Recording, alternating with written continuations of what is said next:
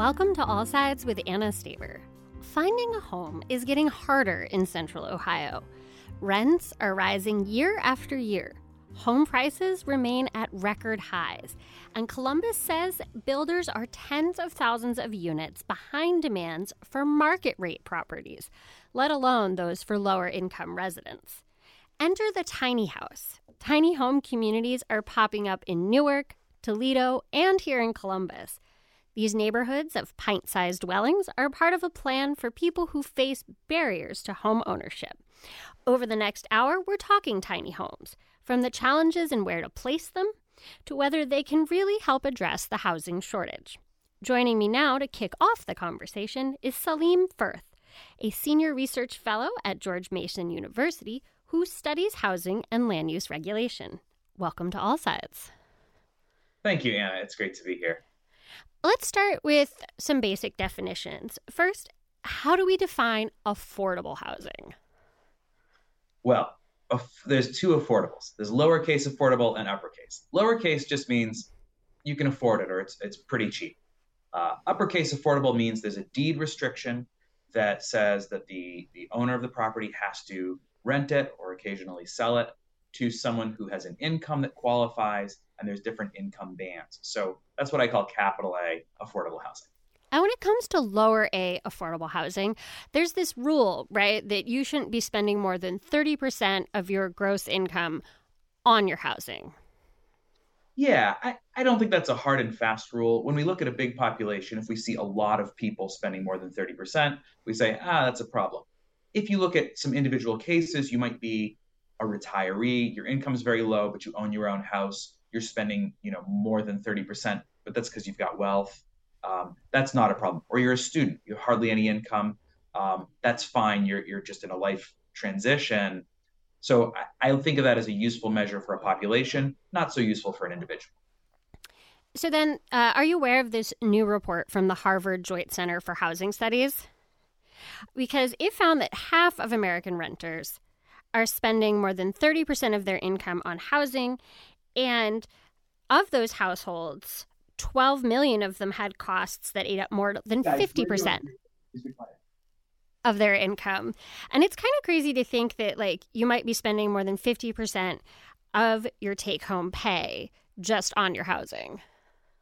Yeah, absolutely. I mean, that's become a massive problem in especially the highest wage cities in the U.S. So if you think about someone graduating from Ohio State this year, they're looking at job offers around the country, right? It's a very successful, smart young person. If they move to New York or San Francisco, they're looking at rents that eat up all of the gains that they would get versus going to a place where they're less productive and their wages are lower. It's a real problem for upward mobility, for kind of all of us being able to get the best job for ourselves and for many people to even just live near their families. If your family's in a high-cost city, it's a real struggle to find housing, maybe in the town you grew up in. Yeah, and you would think so Columbus has become increasingly more expensive as a place to live. We're sort of grappling with that, not to the same extent that San Francisco and New York City are, but you would think that cities and communities that struggle with this would be building all kinds of affordable housing, but that doesn't seem to be the case. No, it's not. It's a puzzle to me that a lot of cities, and I would include Columbus and its suburbs in this, they have California-style zoning, Boston-style zoning, but they expect different results. Now, if demand stays low enough, then prices will stay low, right? So if you're talking about a real small town with a lot of jobs, probably you're never going to have San Francisco prices. But if you want to grow your economy, if you want to have great jobs with great pay, and then you say, but now you all have to bid against each other, or move an hour away and drive through traffic, you're going to end up with much higher prices if you follow the same patterns of low density exclusionary zoning that we all copied from New York and Berkeley. And speaking of, actually, to pivot a little away from zoning, I first want to talk about how we define a tiny home. Because I think everybody has a different definition of what tiny is, but it actually turns out it really depends on what the law in your community says for minimum square footage for a dwelling.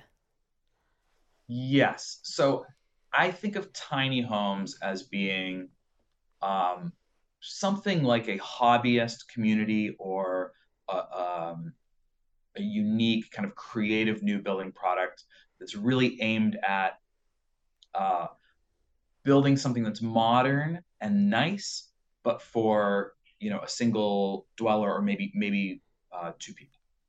Obviously, lots of our ancestors lived in little tiny shacks and wherever they were peasants or serfs, and put 12 people in a room on a dirt floor, right? That's where we all were 500,000 years ago. Nobody's talking about going back to that, thankfully. But what if you could have the amenities of a teeny tiny oven that cooks a meal for one, and a little bunk bed under which you've got your desk. And actually, in my neighborhood, a couple of years ago, we had a neighbor who actually worked at our local, organic grocery. She parked her tiny home. She lived in it right beside her workplace with her daughter, and she actually gave tours because she built it herself. So it was this beautiful kind of panel wood. She obviously a labor of love. She spent years building, and was really happy to show it off to the community. I don't know where she's living now. So that was a movable tiny home. There's others that are fixed. So I don't think there's a strict definition, but I think of them as being kind of functionally or fundamentally different than just a small starter home, because they're trying to do something different architecturally and trying to fill a different niche. So it's not just a small house, it's more like a cottage. It's something that's trying to be as minimal as possible. Yeah, and one data point that I want to get your take on is that the average size of the American home has been increasing. Well, up until 2015, it was just getting bigger and bigger and bigger. So, for comparison, in 1980, the median square footage for a new built house was about 1,600 square feet. By 2015, that was 2,500 square feet. Now, it's dropped back down a little bit to about 2,200. And so this is sort of the inverse of that, right? Like if the average home now is bigger, then we're talking about homes that are like almost 10 times smaller in some cases. Yeah, right. So a tiny home is often only 400 square feet, 300 even. So, so I don't think the tiny home is a harbinger of where we're all going. The reality is the pandemic opened up the opportunity for a lot more people to work from home, a lot more kids to homeschool. And it means that a lot of us are spending more of our days at home, and we want more residential space. So, a big part of the reason that the housing cost crisis went national is that people all over the country just started spending more time at home. And that meant we wanted bigger places. We wanted to sort of, split up. Two roommates would split up and each get their own apartment. Families would want one more bedroom so they could have a home office. And so that sort of put a crunch in housing demand. I suspect we'll see those average new home size numbers tick back up because home builders are obviously trying to meet families where they are. And that's just the reality of post-pandemic living is, half the days I'm in the office here where I'm speaking to you from, and half the days I'm at home. Do you think that smaller somehow equates to less successful or less desirable in our culture? I mean, there's certainly that attitude, right? That like supersize everything. Bigger is better. Right. I think tiny homes are really directly leaning against that because they're not just trying to be a smaller version of a house. They're trying to distill the essence of a house into an architecturally different product. So I think they're interesting for that reason. And whenever I've seen them, they're really lovely. And there's obviously a quaintness. The other thing that's important, if you're talking not about a movable tiny home, but one that's fixed that has its own lot where someone owns the land, is that for all time, humans have added to their houses and changed them over time. So there's a new subdivision in near San Antonio, Texas, which is just a typical American subdivision, but with very, very small houses. And the understanding is you'll buy this, and maybe in 10 years you'll build an addition, or Mm. you'll add a garage, or you'll pop up the top and have a second story loft, which lets your family grow and change with time. It lets the new buyer, when you sell, do something different. So that's a whole other element. And there's this really interesting research on how buildings change over time. You should never think of everything as being static, right? Great buildings change. And you see that in some communities. So I used to live in Denver, Colorado, and that was a very big thing. People would get into these tiny downtown, like 1900s bungalows. And then it turned out, because housing was going up and up and up so quickly, that it was cheaper to build an addition than it was to actually move. Yeah, that makes sense. And when you're in on really prime land like that, it makes sense to use that land more intensely and be able to share it with others, whether that's family or roommates or renters. So I also want to talk about small homes quickly with you, and that would be what I'd categorize as probably about 900 square feet to about 1,500 square feet, what we might think of as starter homes. And to me, these are also really difficult to build. I have watched sort of development in my area, and when builders suggest starter homes or townhouses or duplexes, NIMBYism comes out in full force. Yeah, so this is a really interesting thing. So I looked in the preparation for this chat. I looked at the zoning in Newark, Ohio, where this really creative tiny home development is being proposed. And there's two problems. First, I think the site that, as far as I can tell, they want to build it on is zoned commercial. So there's that hassle of why do we say that on this side of a line you can build houses, on that side of the line you can't, even though it's literally these would be adjacent to other houses.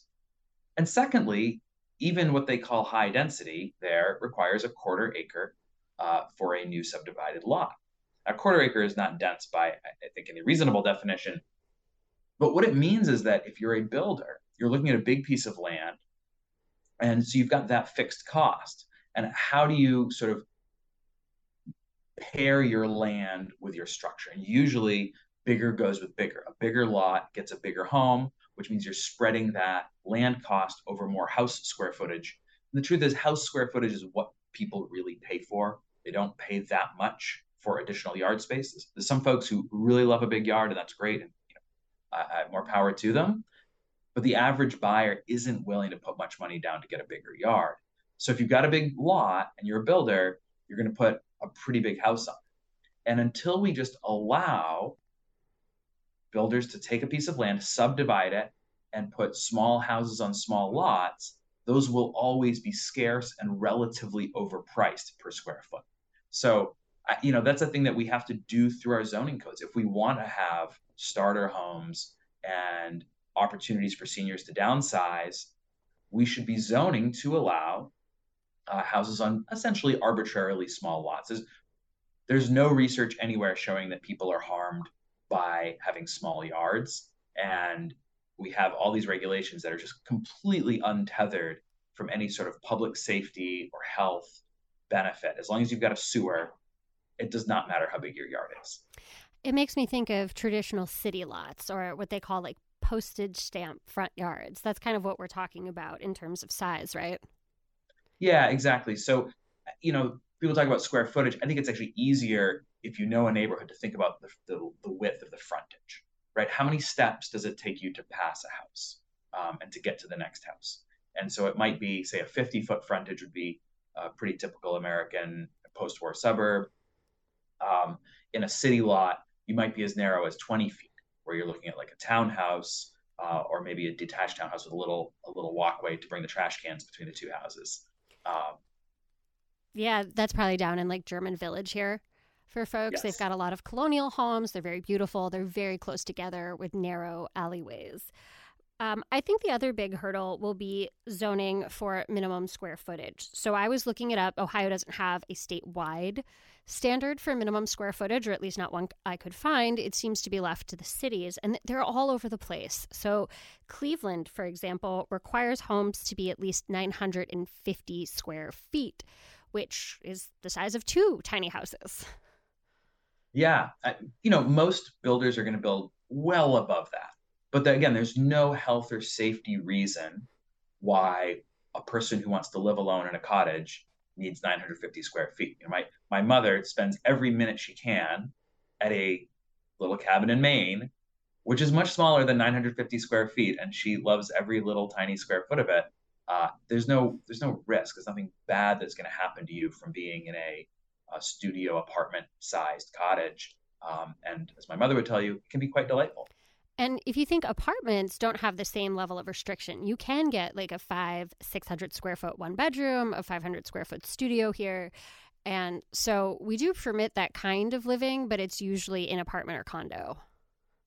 Right, which isn't for everyone, and also doesn't make sense to build from a construction cost point of view if you're in a smaller community. Stick built, two by four type construction. There's lower fire safety standards, right, for separated dwellings, because obviously fire is not going to spread as easily among them. So you can save money on the construction techniques relative to building an apartment building. And I think a lot of people, we value independence, and it shouldn't be the case that you can only have independence or choose the outside color of your house or plant flowers if you want to buy a 1,500 square foot home. So tiny home villages are springing up all across the country. What role do you see them playing in making housing more affordable? It sounds like they're just one piece of the puzzle. Yeah, they are literally a small piece of the puzzle. Right? Most households, that's not going to be the solution. I think the kind of the starter home in that 1,000 to 1,500 square foot range, that's going to be more important, especially as we have a population that is sort of permanently older, where we've got more people who are healthy and spending a lot of years, post work and with probably a lower income, not necessarily needing to be near their jobs. They might want to move somewhere versus where they were when they were working. The ability to build those in attractive places could be really valuable. And, I think that, look, the big gains, if we're going to solve the housing crisis, we have to do what we have the muscles for. America has learned how to do a handful of things really well. We do mid-rise multifamily really well, and we do single family subdivisions really well. And we're able to produce those at pretty low costs, at pretty large scale. If we're going to build enough housing for the generation that's growing up and looking for housing now, it's going to be mostly in those typologies. I totally agree that we should learn and build muscles for other things, but we do not have the luxury now of waiting till we figure out a bunch of cool creative stuff. We need to zone for small lot, single family homes that we know how to build, zone for mid-rise multifamily that we know how to build, and let those builders get to work.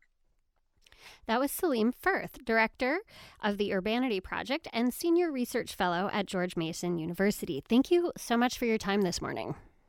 Thanks. It's great to be on. We're going to take a break, and when we come back, we're talking with the director of Newark's proposed tiny home community. That's when All Sides continues on 89.7 NPR News.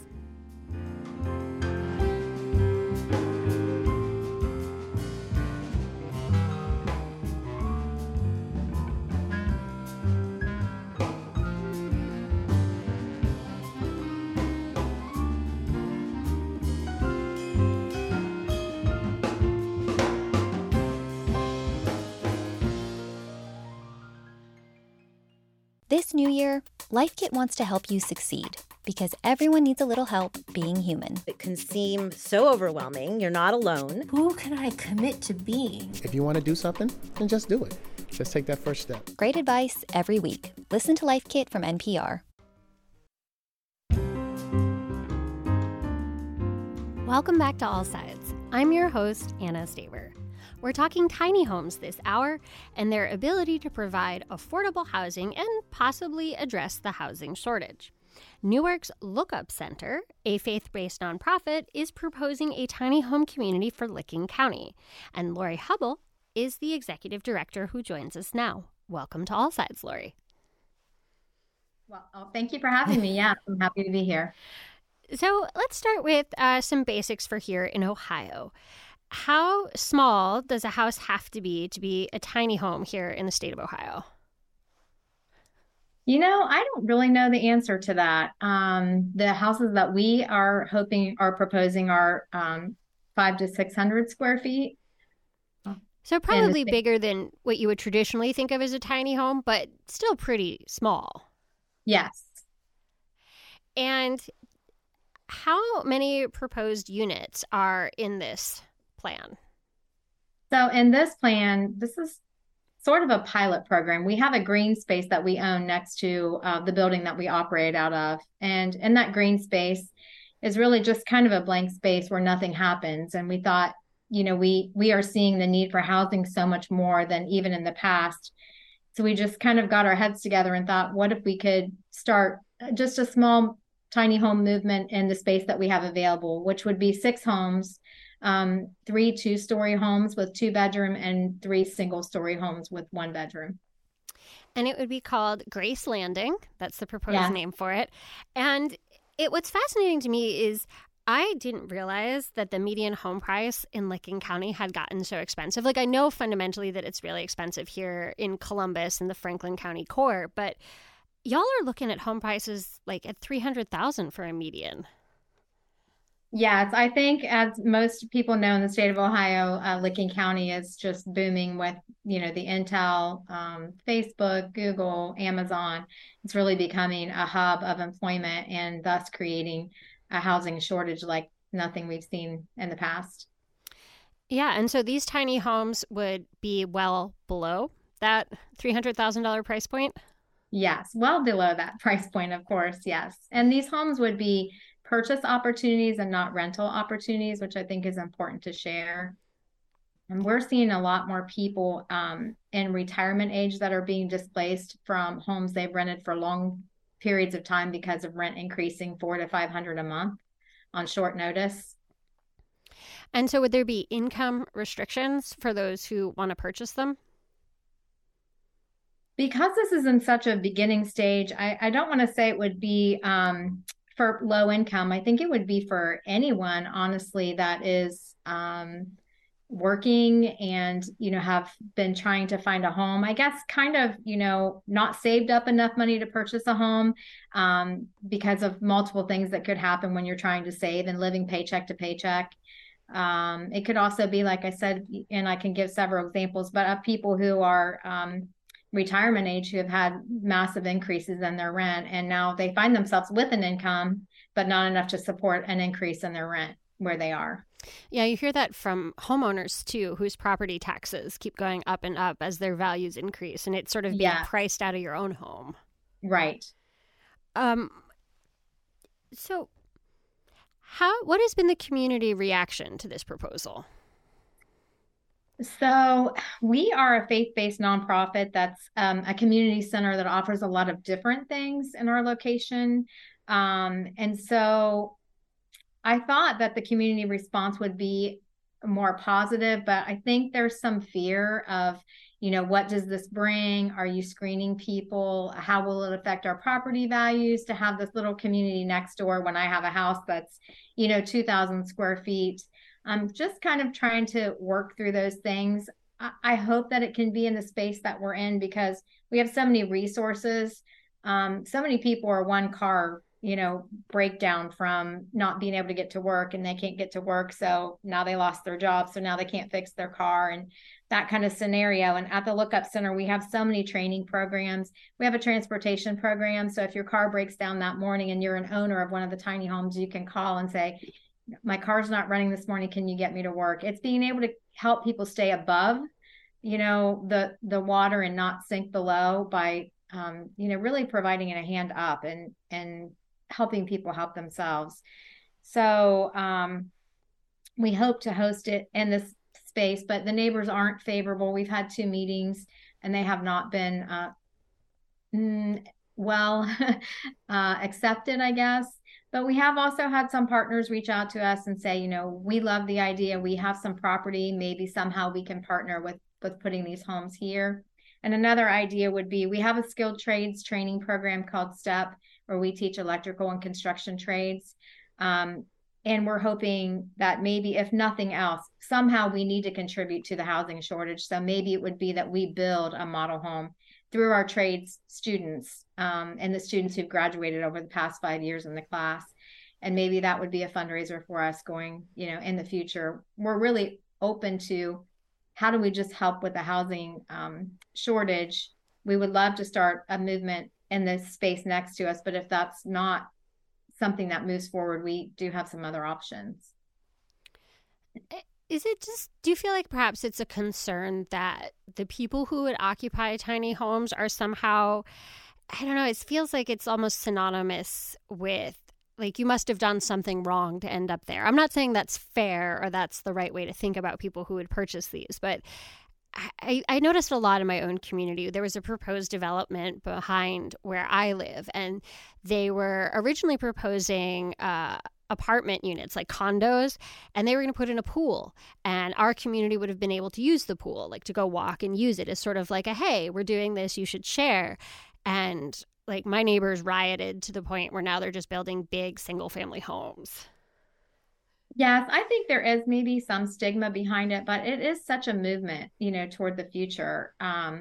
Honestly, like partly how this came to my mind, one is we need to utilize the green space for good, and it does belong to us. And I think that would be a great way to do it. But also, my husband and I lived in a camper for 18 months recently, and that was about 200 square feet. So while we were rehabbing a house. And so I realized that any place can be home. You can make any place home. A house is just a house, but a home is a home. And some of the neighbors have called and said, how do we get on a wait list? This is like really a great opportunity. I wouldn't be able to own a home otherwise if this opportunity weren't available. So I do think it's a mindset, like you said. Some people see it as, oh my gosh, this is a great way to start. A lot of people don't want to start with a big house that they have to manage and a yard that they have to manage. This would be more like a condo community.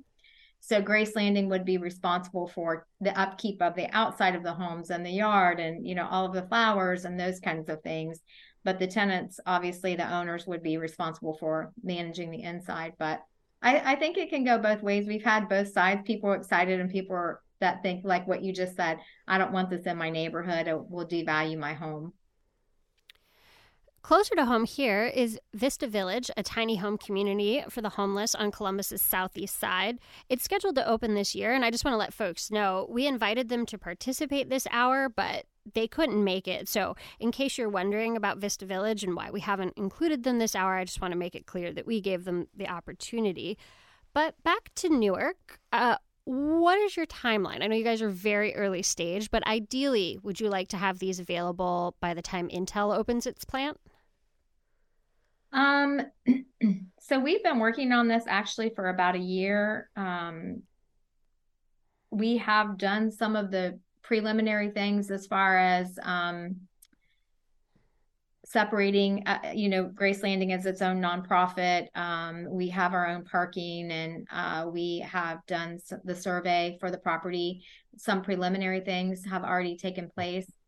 To think that we could move forward this year, I think it really has to, it's really going to depend on whether we're able to do it there or we partner with someone else.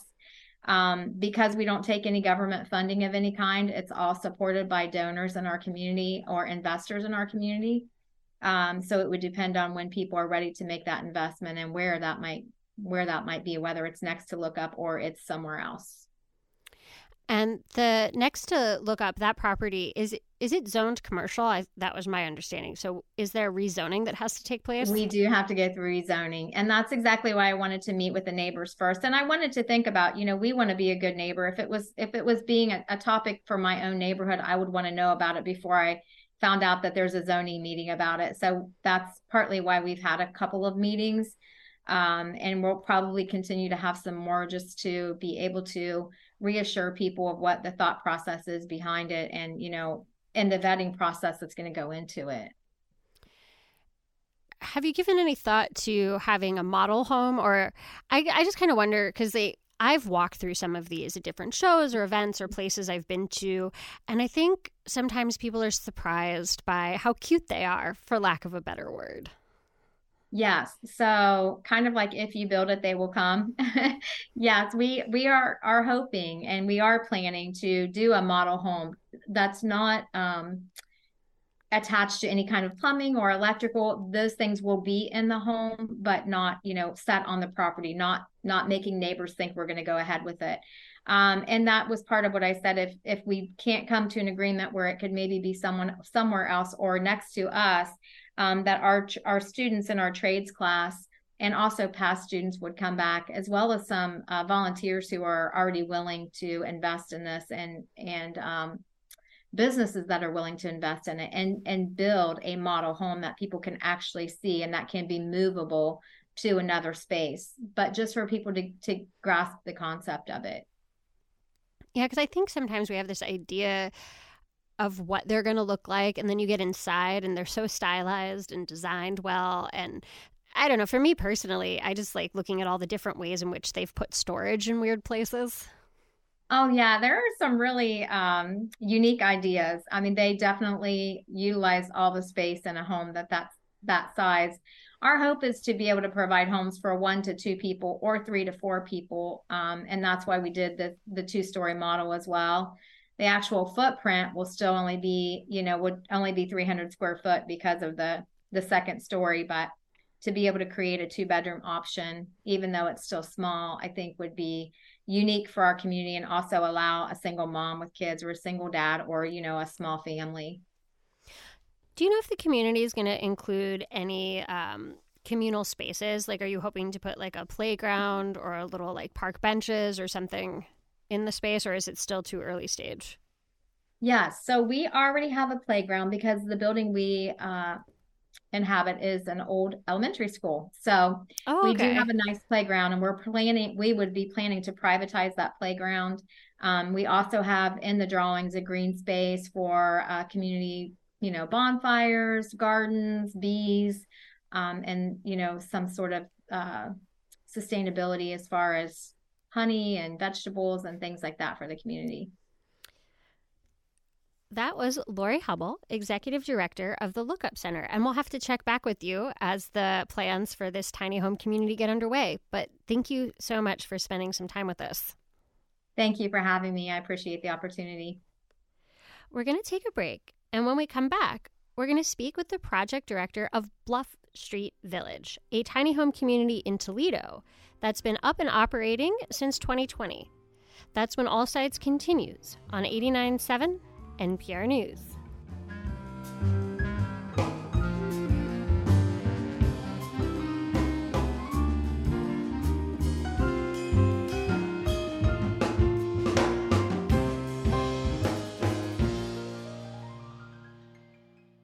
This new year, Life Kit wants to help you succeed because everyone needs a little help being human. It can seem so overwhelming. You're not alone. Who can I commit to being? If you want to do something, then just do it.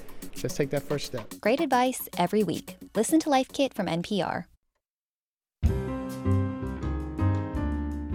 Welcome back to All Sides. I'm your host, Anna Staver. We're talking this hour about Ohio's tiny home communities, where they are, where they're coming, and whether they can provide affordable housing. Last year, the tiny home community of Bluff Street Village in Toledo welcomed new residents. The village's first groundbreaking took place in 2020. It's one of several tiny home communities being built across the United States. And joining us now is Larry Clark, the project director of Bluff Street Village and a pastor at Monroe Street United Methodist Church. Welcome to All Sides. Thank you very much. So tell me about Bluff Street Village. Where is it located in Toledo, and where did the idea come from? Well, it's located on Bluff Street, as the name suggests. Bluff Street is a street in a inner city urban neighborhood in which all the houses over time had either burned down or been torn down. It was basically an empty block of an urban street.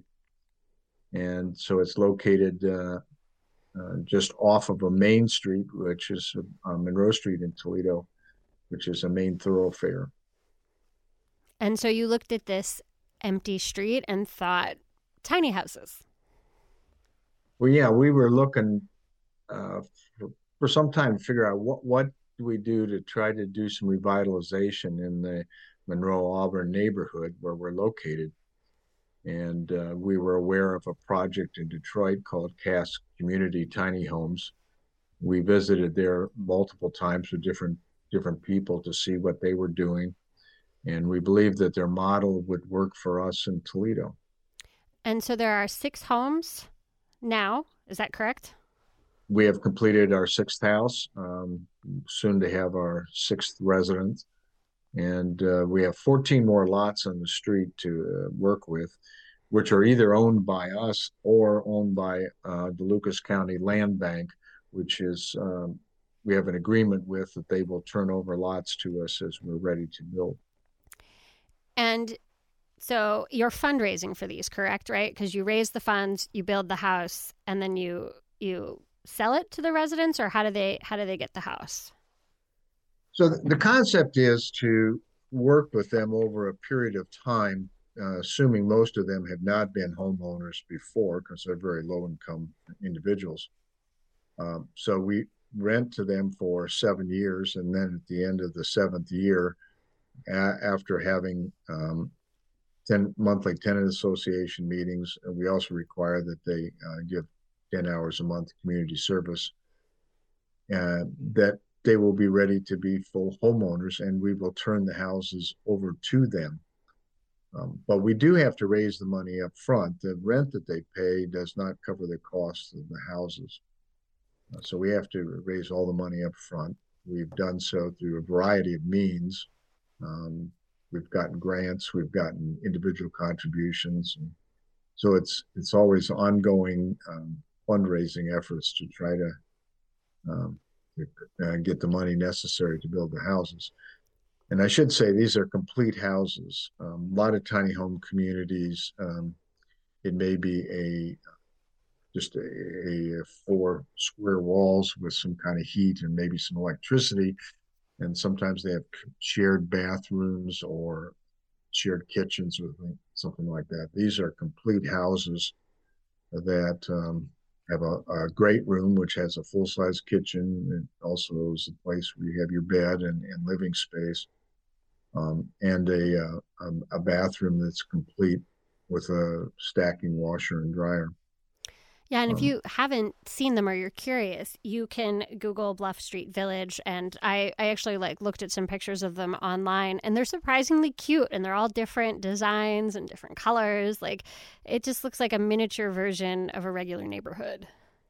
Absolutely, and one of the things we determined early on, we wanted to have large covered front porches, so that people can sit out front, that you can really have a sense of what communities used to be when people used to sit on their front porches. And how big are these tiny houses? They're 400 square feet, and they're fully accessible. That's another thing we decided to do, is make these available to folks either to age in place or folks that have disabilities, that they can move around in these houses quite easily. There's no steps. The whole design is to enable people with disabilities to live in these houses, and including showers that you can even take a wheelchair into. Oh. What has the demand been like since you started offering these to people? Well, every time we get some publicity, I get inundated with people who want to apply. I mean, there's really no shortage of people who would be happy to live in these houses. In the Midwest, it's kind of a misnomer that people want to live in something smaller. It's 400 square feet in Manhattan, probably rents for $3,500 a month. And people would be happy to have it. But in the Midwest, a lot of people think these are too small, but they're like an efficiency apartment, and they've got a big kitchen, and people can live quite well in these houses. What has the community reaction been? We spoke with the woman who's planning the Newark tiny home community, and she said, some of the neighbors in the bigger houses were not thrilled by the idea. We have had nothing but a positive response from our neighborhood. It's a neighborhood that hasn't seen any new construction probably in 40 years or more. And so to see something new going up is makes folks a little bit excited. We try to protect our residents from people who are gawkers, but people drive down the street all the time just to look at the houses. So why tiny houses in particular? Why not build, say, 800 square foot, 900 square foot, which would still be pretty small homes? Well, one of the problems is that the lots are small lots that used to have houses that were 1,600 square feet or more on them, but the building codes of today won't allow that to happen. And so if you're going to build in an older neighborhood, you almost have to have two lots to build a house. And by building small houses, we can make them meet the requirements of today's building codes. Oh, is that like for distance between homes and those kinds of things? Distance between homes, the amount of hard surface per the size of the lot, those kinds of things. We're trying to do something in Toledo to change some of the building regulations that keep us from building houses in urban neighborhoods. In some ways, the building code reflects suburban standards rather than what cities typically did. We heard that in the first segment. We were talking with a professor who studies housing, and he said a lot of times this like low density suburban style zoning ends up dominating in a lot of these areas. Right. And so one way to get around it is just to build small houses.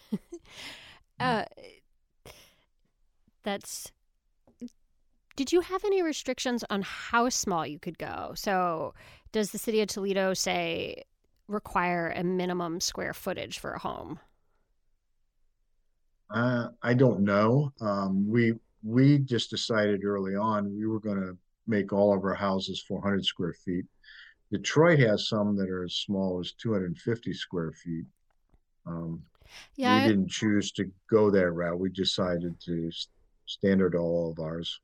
Yeah, I just asked because the city of Cleveland, which I found really fascinating in researching for this episode, is that the city of Cleveland, it's 950 square feet is the minimum you're allowed to build for a standalone dwelling.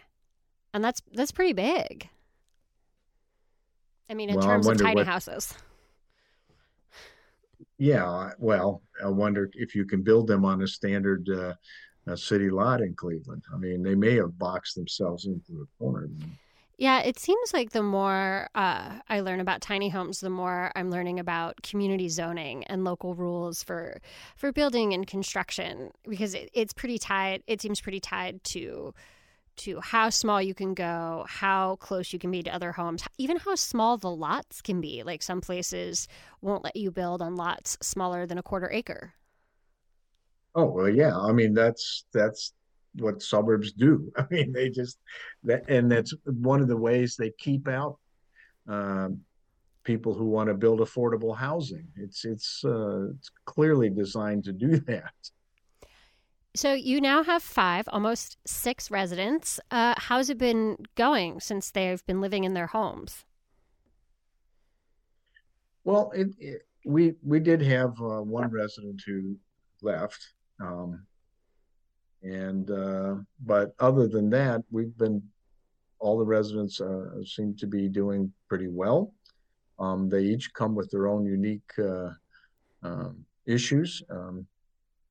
Have any of them been homeowners before or no? I don't believe any of them have been homeowners before. I think 4 of the 5 are on disability of some kind, which does, again, speak to the need for housing for folks who have some disabilities. And if folks are looking, if somebody is listening and would like to donate to help you build your 7th tiny house, how do they find you? They can just go to the bluffstreetvillage.org app, and there's information you can donate online. There's information of how you can send a check. And long term, once you have these 20, do you think you want to build more, or are you going to be set with the ones on Bluff Street? Well, we have thought about how we can do more. I mean, our goal is not just to provide housing for low-income folks and create homeowners. We're trying to redevelop a neighborhood, and there's plenty of vacant lots all over the neighborhood. So we've got some thoughts that we might move up to the next street over and try to do some infill over there, maybe with some houses that are a little bit larger. Yeah, that's It is part of a bigger plan to try to see urban neighborhoods come back. Yeah, because it's one of those questions I'm sure you get is why not rehab some of the old buildings? But it sounds like in a lot of cases, the old buildings don't exist anymore. I think our study of the neighborhood suggested that 30-40% of the land is vacant. So they've torn down whatever used to be there. It's you need to you need to fill in too. A street that has lots of empty lots on it is not very attractive. Our Habitat for Humanity in Toledo is doing a lot of rehab, and we haven't moved that direction yet. Now, the other piece of this project is we're going to open a tool library. I've heard about these. These are so neat. Yeah, and so we sort of a self-defense had to buy an old gas station that was right behind our houses on Bluff Street. And then we decided that use that then to create a tool library so folks could borrow tools to maybe do some work on their property that they might not otherwise be able to afford to do. Rather than spending money on renting tools or buying tools, they can spend it on the materials they need. Is the tool library open to, or will it be open to anyone in the community? Like not just the tiny home folks? Yes. Mm-hmm.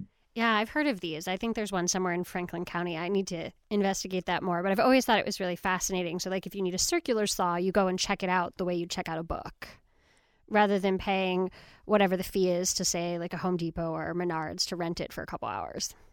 Correct.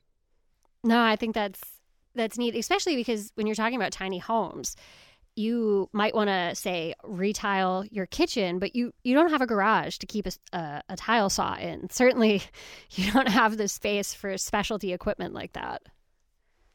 Well, that's right. And that's one of the things our residents are getting used to. They don't have a lot of storage space. You have to live simply. Yeah. As somebody, I spent a couple years living in New York City in a studio apartment that was right around 250 square feet. And you get very, very creative at how you store your items or just what items you want to keep inside your home. Right. It now seems insane to me as somebody who lives in a big sprawling suburban house of 2,000 square feet that I lived in like a tenth of that size for a while. Yes. So one of the things we're able to do, at least for the residents, is they've been able to borrow tools even though the library's not open. They have a weed whip and a few other things like that they can borrow. There's a leaf blower. Oh, yeah, that would be important. Yeah, so they actually have an advantage because they can walk across the alley and borrow tools. Do they have any kind of garage or covered parking or off-street parking? All 6 of the houses have a parking pad that comes off the alley behind the house. And there would be on-street parking. But of our residents, I think only 2 of them have a vehicle. Oh, okay. And so that'd be very typical of the folks that we see living in these houses. They probably will not have a vehicle. One of the advantages of where we're located, however, it's on a main bus route. It would enable them to get to a lot of the major stores and groceries. And what I find fascinating is just the different reaction. So in talking with the folks in Newark that is experiencing sort of explosive growth right now, and they're trying to mitigate the rising cost of home prices, and they're getting pushback on this idea. Whereas in Toledo, you guys are sort of being welcomed in a community that needs rehab. It's really interesting to see the two sort of polar opposite reactions given the different circumstances. Oh, I think it has to do with what the design is and what your intent is. A lot of tiny home communities are really for homeless people. And these houses are really for folks sort of a step above that have been fairly stable, but have never had the opportunity for home ownership, never had the opportunity to live in a place of their own. Typically, they're going to I think most of our folks came from apartments somewhere. Well, that was Larry Clark, the project director of Bluff Street Village and a pastor at Monroe Street United Methodist Church. Thank you so much for your time today. Well, you're quite welcome. Thanks for having me. And that'll do it for this big hour on tiny homes on All Sides with Anna Staver. Thank you so much for listening on 89.7 NPR News.